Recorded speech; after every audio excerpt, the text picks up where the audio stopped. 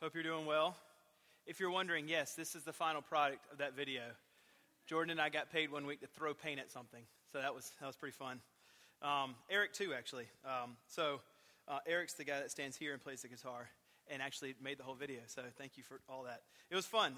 Anyway, we thought we'd put on display our final product, and then we're going to put it in our office one day as our, homage to Jackson Pollock, although he wasn't a Christian or anything. So anyway, if you know who that is, you can Google that later. Don't do it now. So if you have a Bible, you can open up to 1 Corinthians chapter 1. 1 Corinthians chapter 1. So we have been preaching, if you've been here for any time, through the book of Acts. And last week, as we said, when we saw Paul plant the church in the city of Corinth in Acts chapter 18, verses 1 through 17, we said we're going to take a pause. We've been in the book of Acts for 45 sermons, and we're going to, since we saw him last week plant the church in the city of Corinth, what we're doing now is for the next 16 weeks, we're going to look at the letter that Paul wrote to the Corinthians. And so what we're doing is we're getting about a 2-year or to 3-year version later. So Paul planted the church in the city of Corinth.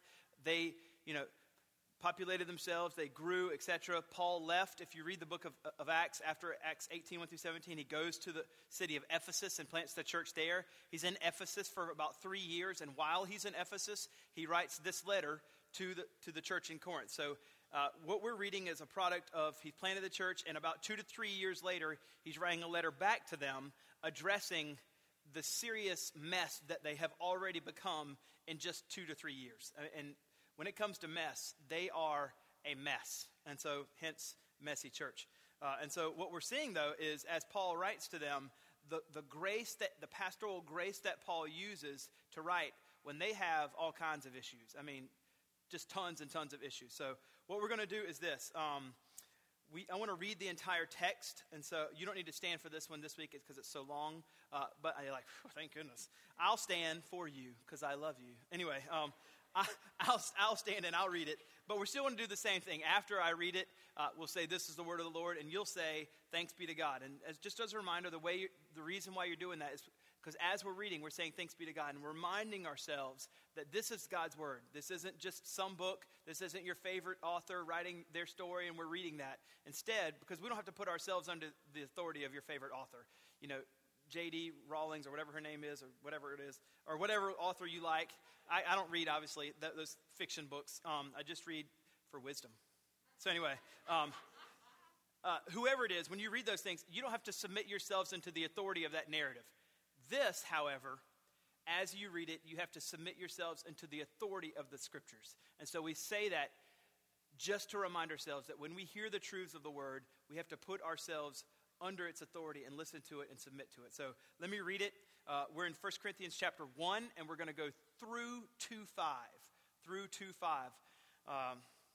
Starting at verse 1. Paul, called by the will of God to be an apostle of Christ Jesus, and our brother Sosthenes, to the church of God that is in Corinth, to those sanctified in Christ Jesus, called to be saints together with all those who in every place call upon the name of the Lord Jesus Christ, both their Lord and ours. Grace to you and peace from God our Father and the Lord Jesus Christ. I give thanks to my God always for you, because of the grace of God that was given you in Christ Jesus, that in every way you were enriched in him, in all speech and in all knowledge, even as the testimony about Christ was confirmed among you, so that you are not lacking in any spiritual gift as you wait for the revealing of our Lord Jesus Christ, who will sustain you to the end, guiltless in the day of our Lord Jesus Christ. God is faithful, by whom you were called into the fellowship of his Son, Jesus Christ our Lord. I appeal to you, brothers, by the name of our Lord Jesus Christ, that all of you agree and that there be no divisions among you, but that you be united in the same mind and in the same judgment. For it has been reported to me by Chloe's people that there is quarreling among you, my brothers. What I mean is that each one of you says, I follow Paul, or I follow Apollos, or I follow Cephas, or I follow Christ. Is Christ divided? Was Paul crucified for you? Or were you baptized in the name of Paul? I thank God that I baptized none of you except for Crispus and Gaius, so that no one may say that you were baptized in my name. I did baptize also the household of Stephanas. Beyond that, I don't know whether I baptized anyone else. For Christ did not send me to baptize, but to preach the gospel, and not with words of eloquent wisdom, lest the cross of Christ be emptied of its power. For the word of the cross is folly to those who are perishing, but to us who are being saved, it is the power of God. For it is written, I will destroy the wisdom of the wise, and the discernment of the discerning I will thwart. Where is the one who is wise? Where is the scribe? Where is the debater of this age? Has not God made foolish the wisdom of the world? For since the wisdom of God, the world did not know God through wisdom, it pleased God through the folly of what we preach to save those who believe. For Jews demand signs and Greeks seek wisdom, but we preach Christ crucified, a stumbling block to the Jews and folly or foolishness to the Gentiles. But to those who are called, both Jews and Greeks, Christ, the power of God and the wisdom of God. For the foolishness of God is wiser than men, and the weakness of God is stronger than men. For consider your calling, brothers. Not many of you were wise according to the worldly standards. Not many of you were powerful. Not many were of noble birth. But God chose what is foolish in the world to shame the wise. God chose what is weak in the world to shame the strong. God chose what is low and despised in the world, even things that are not, to bring to nothing those that are, so that no human being might boast in the presence of God. He is the source of your life in Christ Jesus, whom God made our wisdom and our righteousness and sanctification and redemption. Therefore, as it is written, let the one who boasts boast in the Lord. And I, when I came to you, brothers, did not come proclaiming you the test. And I, when I came to you, brothers, did not come proclaiming to you the testimony of God with lofty speech or wisdom, for I decided to know nothing among you except Jesus Christ and him crucified. And I was with you in weakness and in fear and in much trembling. And my speech and my message were not plausible words of wisdom, but demonstration of the Spirit and of power, that your faith might not rest in the wisdom of men, but in the power of God. This is the word of the Lord. Let's pray. God, thank you so much for your word. We pray that as we look at it this morning, that we would submit our hearts and lives to it, that God, you would help me be faithful to the text and preach it according to how it was written to its original hearers. I pray that all of us, Lord, as we look, would see Christ, that we would understand the good news of the gospel for us today, and for anybody here that doesn't know Jesus, that they would put their faith in Christ today. That if they realize they're lost, they realize they're a sinner, they realize they're not saved, they realize that they have no hope right now, they realize that outside of Jesus they know that they'll go to hell, that they would put their faith in Christ and be saved. There's only two people, as this text described, perishing or being saved, and that they would trust in Christ and be saved today.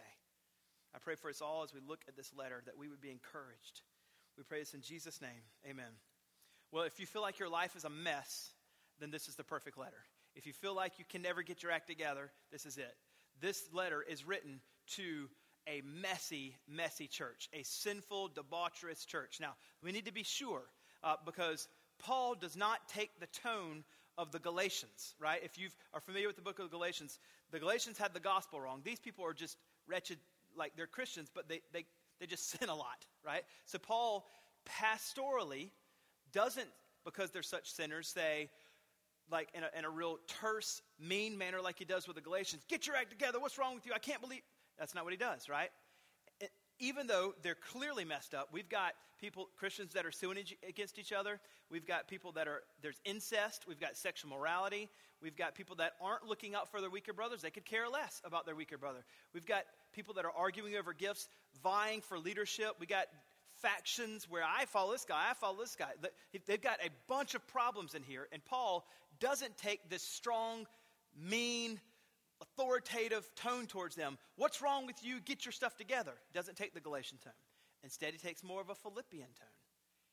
And even though they're a mess, he comes immediately with them pastorally, loving, and encouraging. Notice what he does. And this is Corinth. I mean, this is a messed up city. When this church was planted by Paul, it had a history of 400 years of prostitution. They had erected a temple to the goddess of sex, or goddess of love, Aphrodite, where she had 1,000 female slaves that worked in this temple that would go out by day and do her bidding, and at night come into the temple and be prostitutes. Some 400 years, and vestiges of that sexual morality were present in the city, where so much so that if they took the verb form of the word Corinthians, if they turned it into the verb form to play the Corinthian, it was a euphemism for fornication.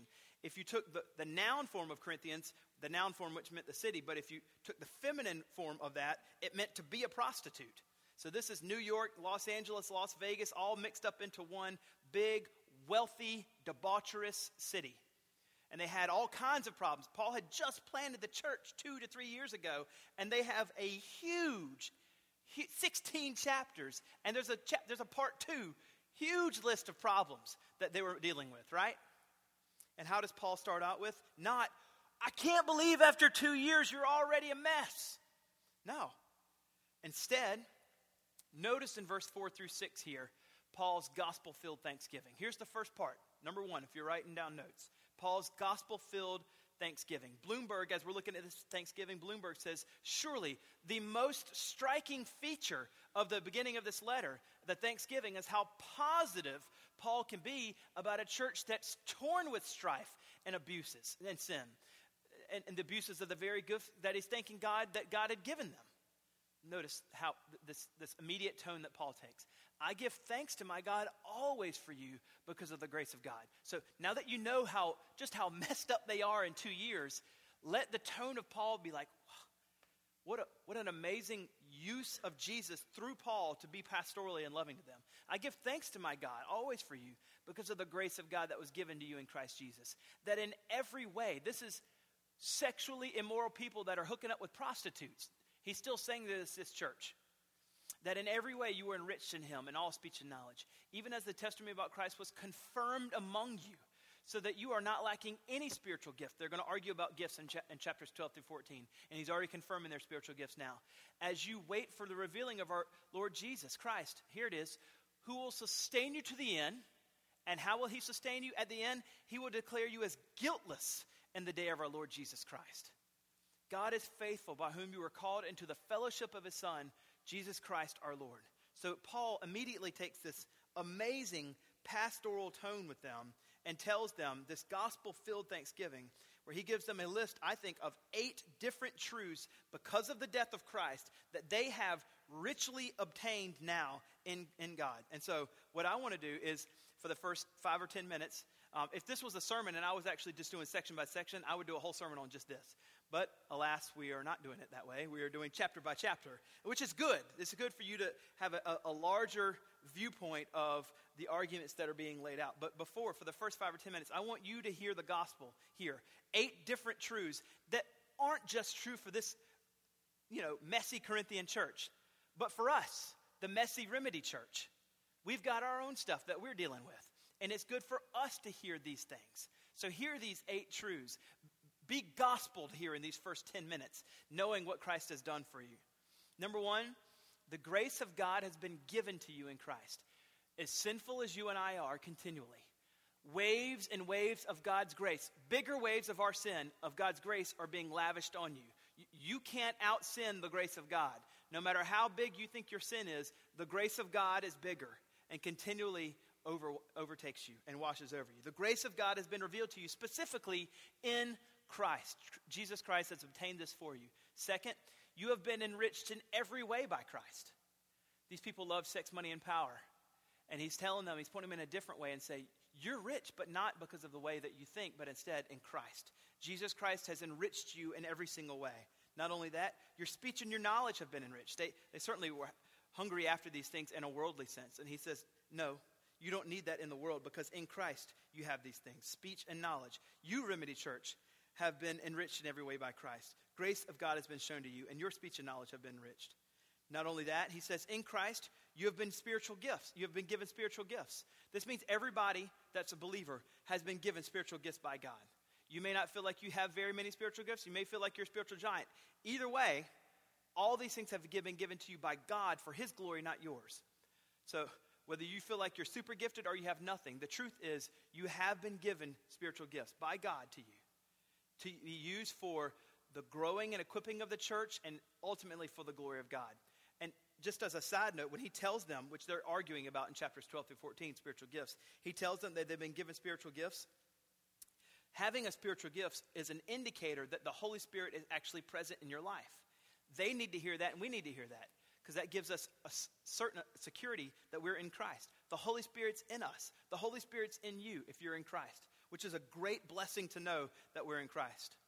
Next, and this is great, he promises them that Jesus is going to come again. The first coming of Jesus was meek and mild. The second coming of Jesus is a conquering king. And he's saying Jesus is going to come again. And not only that, when he does, he's going to look at you and I, which we sin, right? And he's going to declare you fully sanctified. That's how he says it when he says, even as the testimony of Christ was confirmed among that you are not lacking any spiritual gift as you wait for the revealing of our Lord Jesus Christ, who will sustain you till the end.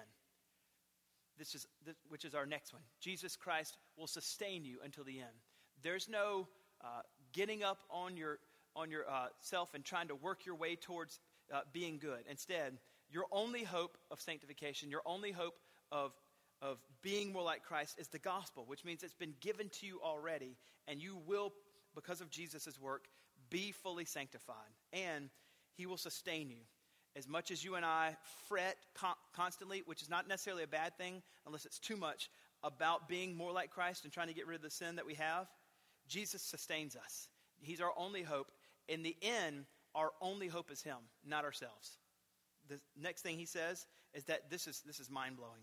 To the Corinthian church. So if he's saying that to them, consider that he would say this to you. He says it there in verse number 8.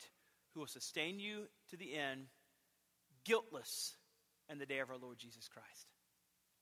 The truth about you and I, in the end, when Christ looks at us, as wretched, sinful as we are, he's going to look at you and say, guiltless. Let that hit you. Let that sink in for a second. Christ has said, you are going to be guiltless at the day of Christ. That's pretty amazing. So he reminds them of these things, which gives us great eternal security. Those who the Spirit has genuinely indwelt will experience a real transformation throughout this life. And then one day we can be assured that he's going to bring it to completion when he comes back. And he looks at us and he's going to say, guiltless. And lastly, he tells us this, that our faithful God has called us now into intimate fellowship with him. Not just one day, but now. We have full access to one day and now, in part, to full intimate fellowship with Jesus. Because Jesus died on the cross, you have that right now. Fellowship with him. And so as Paul tells the Corinthian church these things, that Jesus has obtained them, what he's wanting to do is to highlight the faithfulness of God and juxtapose it to the fickleness of humans and say, that matters not. The only thing that matters, in Corinthian church you need to hear this, is God is faithful. Look what he has done for you already. Yes, there is a 16-chapter list of things that need to be addressed. However, let's start with this. God is faithful, and Christ Jesus has obtained all 8 of these truths already for you. So the things that I'm going to list out are not things that should overcome you, should not make you feel, well, I'm trash, forget me, I can't ever get my act together. Because Christ Jesus has declared you guiltless at the end of when he comes back. So, Paul starts out with the gospel before he goes into the things that he needs to address. Now, if you were to take the book of 1 Corinthians and outline it into its broadest outline, the biggest, broadest outline, it's really 2 big sections. Chapter 1, verse 1, starting at verse 10, where you can see, I appeal to you, brothers, that all the way through chapter 6, verse 20, is the first section. 1:10 through 6:20 is section 1, and then at 7:1 all the way through 16:4 is the second section. So really the first 6 chapters, the last 7 through 16. That's really the biggest, broadest outline of the letter of 1 Corinthians. And the way it's broken up is 1 Corinthians 1 through 6 is Paul has heard some stuff. You can see it in verse 11. For it has been reported to me by Chloe's people. Chloe's people done got them in trouble, right? Chloe's people brought some, hey, Paul, remember that church you planted a couple years in Corinth? I got a list. I got a list of stuff, right? And so in chapters 1 through 6, he takes care of Chloe's list. That's the first. The second section, where it starts in chapter 7, Paul says, now about your letter. The Corinthian church had written a letter to them, and they had all kinds of questions. So the first half is, Corinthians church, I got to deal with a bunch of junk about Chloe's list. The second list is, you have a bunch of questions, let me answer those. About marriage, about food sacrifice to idols, about gifts, things like that. So that's the biggest, broadest kind of outline, if you're looking at 1 Corinthians, is Chloe's list from 1 through 6, and then Paul answering their questions from their letter in 7 through 14. Now, regarding Chloe's list, chapters 1 through 6, it's kind of broken down into 4 things. Chloe had 4 little deals that she needed to let Paul know about. Number 1, there were divisions and factions in the Corinthian church. And Paul is going to address the divisions and factions in chapters 1 through 4. The second issue is the incest that's taken place in the Corinthian church. A guy was hooking up with his father's wife, not his mom, his stepmom. And that's in chapter 5. Paul is very, very strong with his language in that, and Paul is going to address that. In chapter 6, there's 2 things. 1, there's lawsuits among Christians. And the second half, he's addressing the sexual morality, which had a 400-year history of prostitution. And so those are the 4 things that Paul's going to address in chapters 1 through 6. So what we're going to do is dive down into the factions, the divisiveness that's happening. It's really chapters 1 through 4. We're just going to look at chapter 1 into 2-5 and see what's going on in this factions or the divisiveness that's going on in the Corinthian church. Now, first, we're going to see the problem. Paul states the problem for us in the Corinthian church, and starting in verse 10 through verse 17. Here's the problem that's been reported to me about factions. And then he's going to give them the answer starting at 1:18, and it really goes through chapter 4. We're just going to go through 2:5 today because he gives his first answer to the problem. So here's the problem. Starting at chapter 10, verse 17, I appeal to you, brothers, by the name of our Lord Jesus Christ, that you all agree and that there be no divisions among you, but that you be united in the same mind and in the same judgment. They're not agreeing. They're having disagreements. Now, we need to be careful. The factions that are happening are not first-tier issues. It's not the gospel. It's second-tier issues. For them, it's who is the person that they should follow. You should see, for it has actually been reported to me by Chloe's people. So thanks a lot, Chloe. You got us in trouble. That's what Corinthians are thinking. That there is quarreling among you, my brothers. What I mean is that each one of you says, I follow Paul. I follow Apollos. I follow Cephas and the spiritual, who Jesus juked them all. I follow Christ. So, yeah, about y'all. So that's kind of the 4 different divisions that's going on. And so Paul's going to say, with these 3 kind of rhetorical questions that are all the answer no. Is Christ divided? Was Paul crucified for you? Or do you baptize in the name of Paul? And then he has a senior moment. I thank God that I baptized none of you except for Crispus and Gaius. If you were with us last week, Crispus and Gaius are the synagogue leader and the next door neighbor. And he's like, I only baptized those 2. Oh, yeah. I did baptize Stephanus too. And maybe some other people. But that's not the point. The point is that I didn't baptize a whole lot of people. That's the point he's trying to make in his little senior. Is I just baptized a few amount of people. And, if you can see in 17, God didn't call me to baptize. God called me to preach the gospel. That's what I want to do. For Christ didn't send me to baptize, but to preach. Not with the words of eloquent wisdom, lest the power of the cross be emptied by its power. So we know that when Paul went there, you had these. Well, let's go back to the list. You've got these 4 factions. I follow Paul, I follow Apollos, I follow Cephas, and then Jesus group, I follow Christ. So we know who Paul is.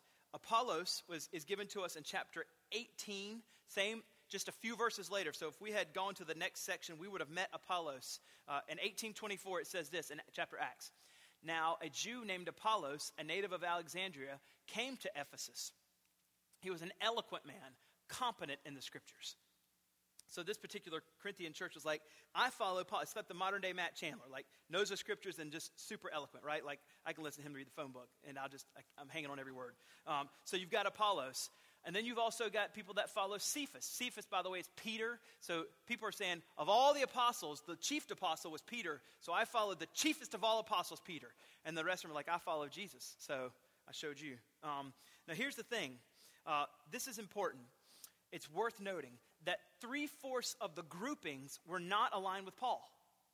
So Paul knows this, And so he has to, as he's writing, he knew that his authority for the Corinthian church, for them even listening to him, was in jeopardy. And so he is going to, even as he writes, that's why when he writes in chapter 1, in the introduction for verses 1 through 3, he says, Paul, called by the will of God. That's interesting language, because usually for Paul, calling is about salvation. Here, for him, it's about pastoral ministry.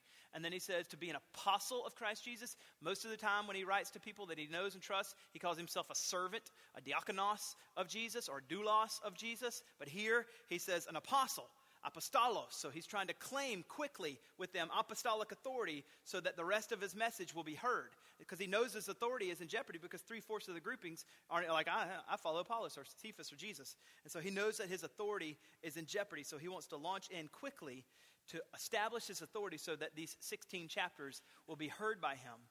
And his deepest concern, and the reason why he's writing, is in verse 17. He says, Christ didn't mean to baptize, but to preach the gospel. He doesn't want the cross to be emptied of its power. And so the factions were going to bring about that. And so he's trying to quickly end the factions. Now, what can we learn from this problem? This is what we can learn. First, the reason why there's factions and following different leaders, where you've got people. So put up number 2. I didn't tell you to put. Here it is. The problem. Divisions. That's my fault. Divisions over leaders in the name of Christian wisdom. So I follow this guy. I follow this guy. I follow this guy. And that's the problem that Paul outlines for him. Now, here's what we can learn from this problem. Number 1 is, this is not on the screen, there's an underlying constant temptation by us over the last 2,000 years. Humans do this in every single century, for us to elevate form over substance. That's what's going on here. I want the eloquent guy. I want the guy that's really, really good in form. And they're elevating, the temptation is to elevate form over substance. And Paul's warning that this can be toxically dangerous. Now, let's be clear. Form is not a bad thing. What I mean is eloquent speech over what's the actual message. We can say, well, the message is important, but man, if they're eloquent, that's really good for the message. And Paul doesn't want you to think that the way things are said are more important than actually what's being said, right? So I appreciate you coming here every week. You certainly do hopefully elevate substance over form. But he doesn't want that. He doesn't want them to elevate form over substance. Now, I want to be clear. I'm not saying that form's a bad thing.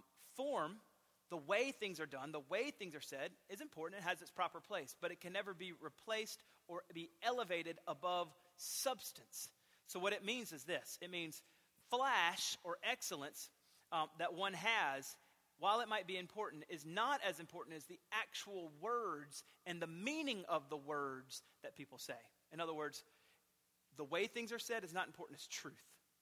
Truth is more important than the way things are said. Certainly, form is important. We want to be eloquent and say things with excellence, and you want to listen to the person talking. But what's true is more important, the substance of it.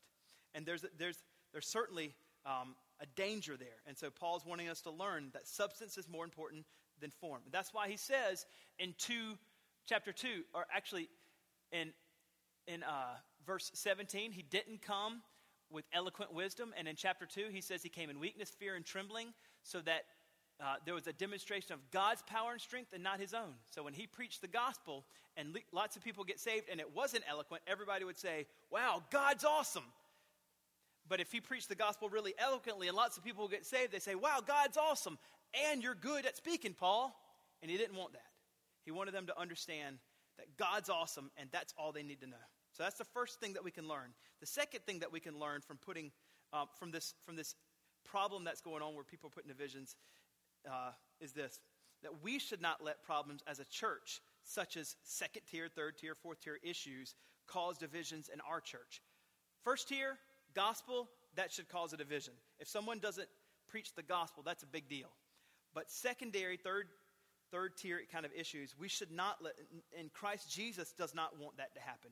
That's the whole point of John 17, where Jesus prays in the garden. If you read John 17, Jesus is praying that we would not have divisions, but instead be one. Christ does not want us to be divided. He wants us to agree and be of the same mind. Divisions in the church will be the first thing that throw us off mission. will be the first thing that throws us off from what we're told to do, which is make disciples. And so we don't want that. It doesn't mean that divisions won't happen, but when they do, we want to strive to solve them quickly in a Christ-honoring way and not be taken off mission. And so the thing that we can learn from this is that we don't want to have divisions in the church. Now, Paul is going to give them the answer to this problem in verse 18 and following. I'll give you one guess what the answer is. It's so easy. You'll never guess it. It's the gospel. Right. Very good. If you were wondering, I think it's the gospel because he says that word a lot. You were right. That's it. It's the gospel of Jesus because we worship Jesus, not just the news. So, or we don't worship news. We worship Jesus. So here's the third thing. Here's the answer. It's the gospel or God's folly. And that's in air quotes because there's no such thing as God's folly. But he's using that as a way to try to help them understand, which contradicts human wisdom. So in verse 18, he says, for, so that for or that un is connecting to verse 17, un in Greek, helping you say what he just said there is connecting to this particular verse. So Christ didn't send me to baptize, but to preach the gospel. For the gospel, the word of the cross, is folly to those who are perishing, but to us who are being saved, it's the power of God. So there's only two kinds of people in the world. There's no third middle road purgatory. It's perishing, being saved. That's all there is. There's not the middle road where you can pray yourself out one day if after you die and go maybe get to heaven, or maybe if you're real bad in purgatory you go to hell. It's just perishing, being saved. Those are it. Now, for those that are being saved, that it should evoke from us two responses. One, thankfulness. God, in his infinite wisdom, for some reason, decided to save me. There was nothing great about me. As a matter of fact, before he saved me, I was an enemy of his. And yet, he chose to save me. I am being saved by him. That should cause you and I to be amazingly thankful for that. Not only that, the second response should be a burden. Because there are people that are lost, that are perishing right now without messages of the gospel. And so while we're thankful for being saved, we are also burdened to tell those that are perishing so that they'll be saved as well. And Paul gives his kind of thesis statement of the answer of the gospel in verse 22 and 23 when he's talking about these two people, Jews and Greeks. There's Jews who are perishing and being saved. There's Greeks who are perishing and being saved. And the cross is what's saving all Jews and Greeks. He says, and the cross is what's causing people actually to not be saved because they think it's not a sufficient sign, or they think it's foolishness. For Jews demand signs, and the cross wasn't good enough for them, and Greeks seek wisdom, and Greeks think the cross is foolishness. But we preach Christ crucified, a stumbling block to the Jews because it's not a sufficient sign, and foolishness to the Gentiles because they think, why would God die for people? God, that's crazy talk. That's what they both think. And that's why he says it's a stumbling block to both of them. But to those who are called, see, here's the called here for salvation, not for pastoral ministry. But for those who are called, both Jews and Greeks, they see the cross. Christ, the power of God, is the wisdom of God. They think it's ridiculous. It's God's folly. It's foolishness. But in essence, it is the thing that saves. The answer to destroy divisions in the church is the gospel. And then he's going to give three reasons or three illustrations of God's folly that destroys divisions in the church. The first one is the crucified Messiah. So the first illustration of the gospel of God's folly, A, is the crucified Messiah. You can go ahead and put up number A. You can see it in 18 through 25. For the word of cross is folly to those who are perishing, but to us who are being saved is the power of God. For it is written, and he quotes Isaiah 29:14 here, I will destroy the wisdom of the wise, the discernment of the discerning. Where's the one who is wise? Where's the scribe? Where's the debater of this age? It's not God made the foolishness of this wisdom of this world. We've read these parts. Let's go to verse 24 and 25. But to those who are called, both Jews and Greeks, Christ, the power of God and the wisdom of God. For the foolishness of God is wiser than men, and the weakness of God is stronger than men. So the first perceived folly of God on behalf of Jews and Greeks who don't believe is a crucified Messiah. We need to understand that this has always been the divine intent.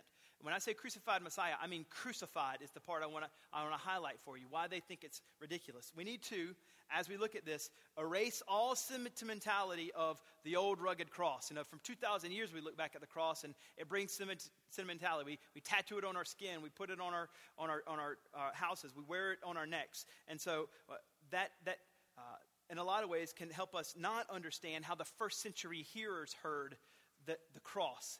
For them, to talk about a crucified God would be utterly senseless and foolish, that God would come down and allow himself to be killed. The idea of Roman crucifixion in the first century was repugnant and detestable. So to try to give you an example of how it should be, the emotions that you should be evoked and be feeling right now about the cross is, think about ISIS beheadings. Think about ISIS burning men in cages. What kind of sick, disgusting feeling do we feel towards that? That's how the first century hearers feel about the cross. And here, the message is a crucified Messiah. This is utter foolishness to them. It's utter foolishness. And this is the answer that God is giving. What you think is foolishness is the wisdom of God. That's why it's in air quotes.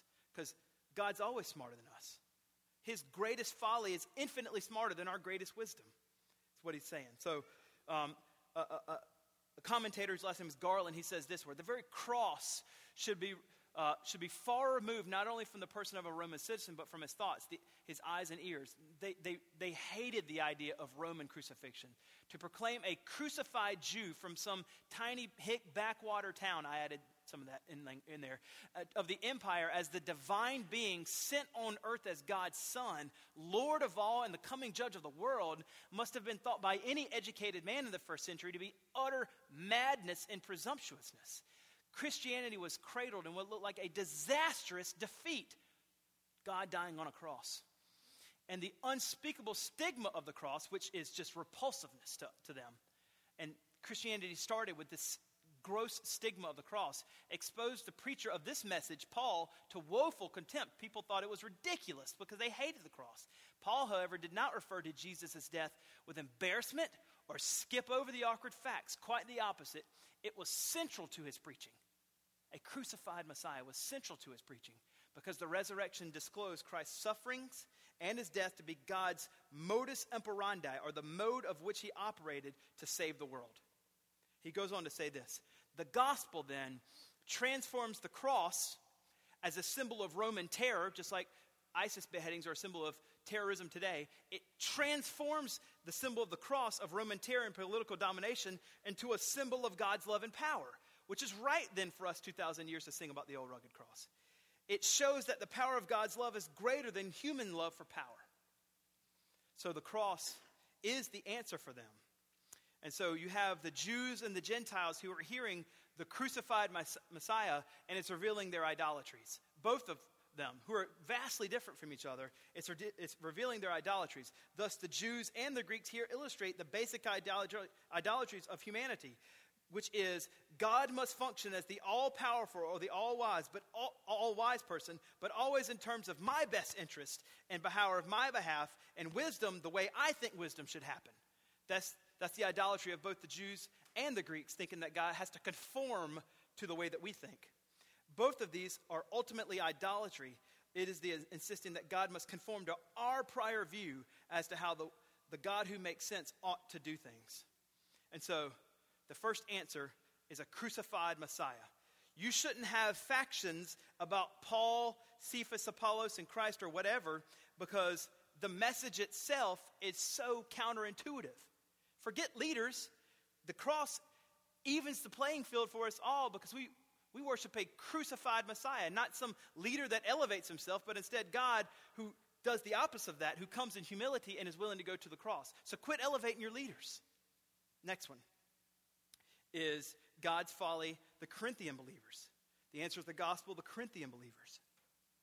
Paul here in verses 26 through 31. This is beautiful. Do you know somebody that's just so smart that whenever they talk to somebody and and when they're talking to somebody, they're really kind of telling somebody that they're talking to that they're not so smart, but the person that's hearing it thinks that they're the greatest person in the world. That's what's going on here. Paul is telling them that they are basically not very smart, they're not very powerful, they're not very noble, and they're pretty foolish. And all the while he's telling them those things, he's literally encouraging them up. You're not smart. You're not very wise. That's what's going on. It's pretty awesome. His rhetorical skills, though he didn't come in powerful speech, his writing is unbelievable. So the second apologetic of God's folly are the Corinthian believers themselves. You don't need to argue. You're proof of that, because consider your own calling, brothers.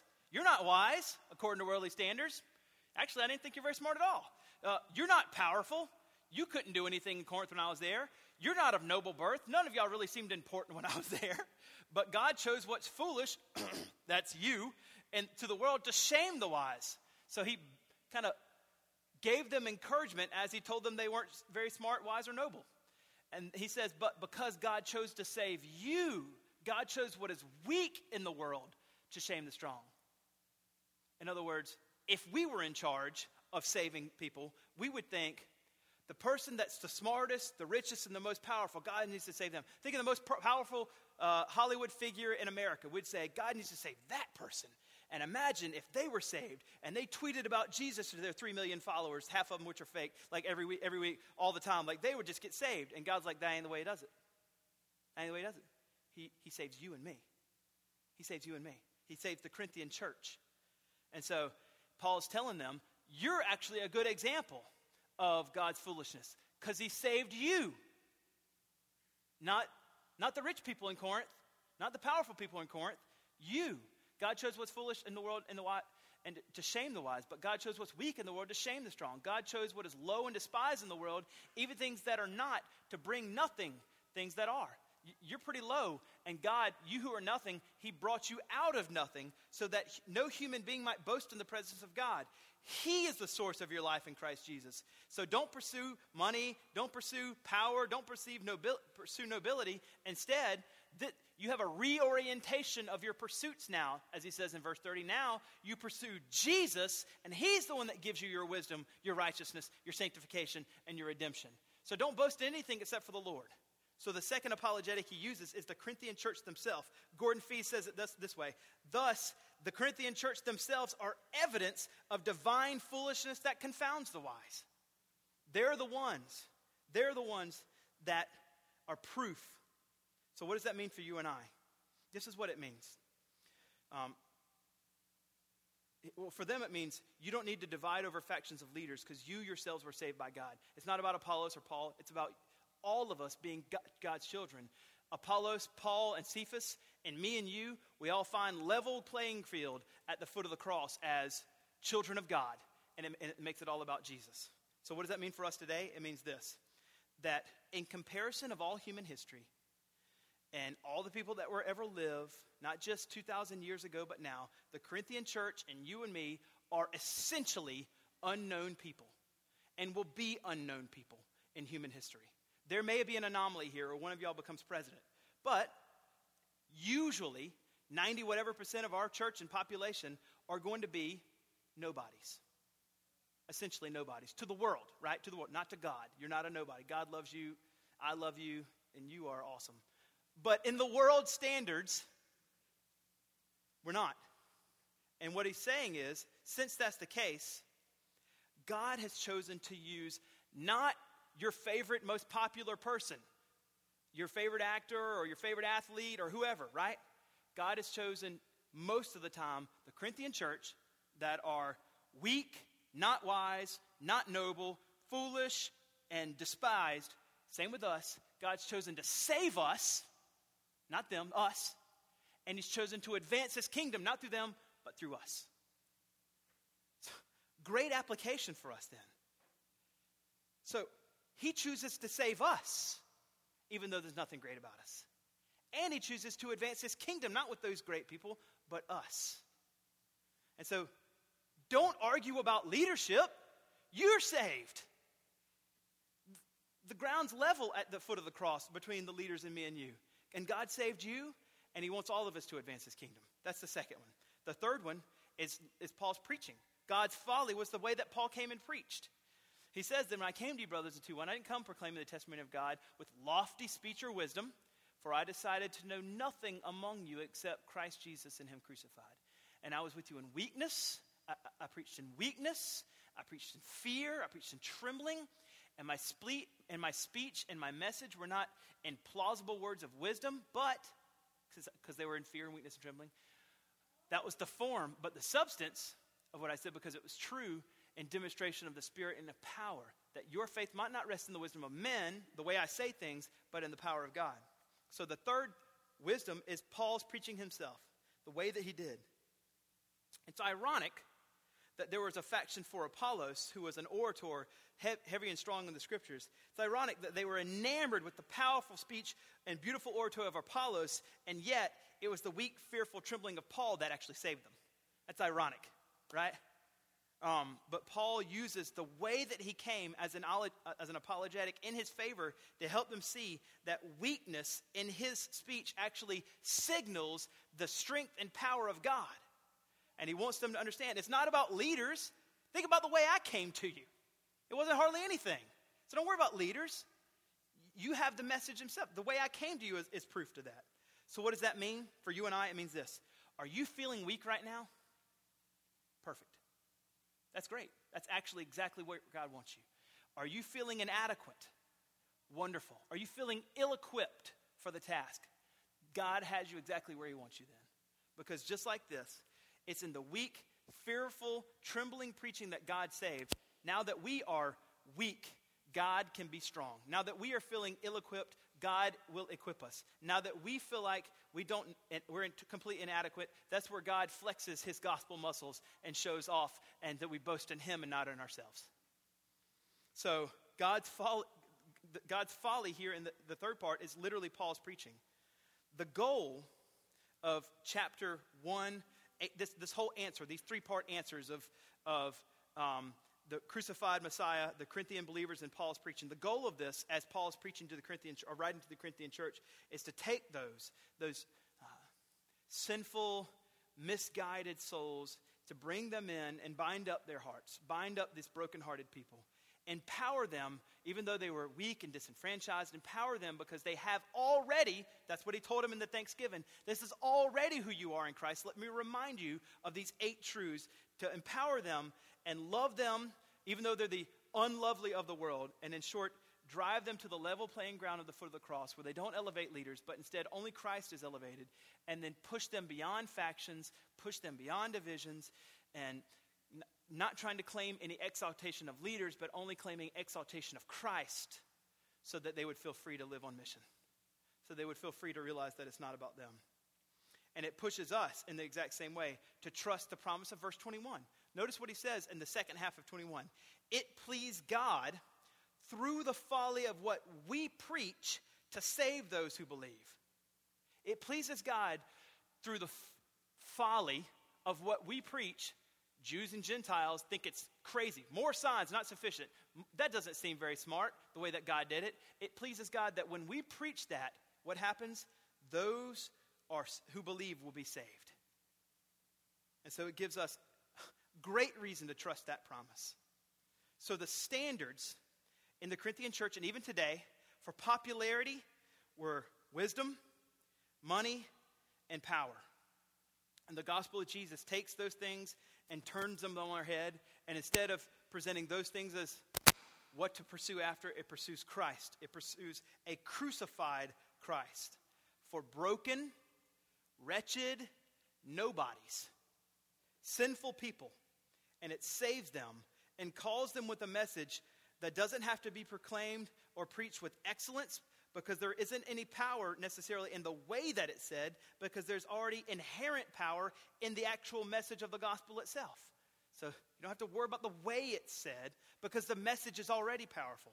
And it puts us now, takes us away from those things, and it directs all of our forced attention away from wisdom, away from money, and away from power in a completely different way, as it says in 1:30, that he is the source of your life in Christ Jesus. Not money, not power, not wisdom, but instead, Jesus is now the source of your life.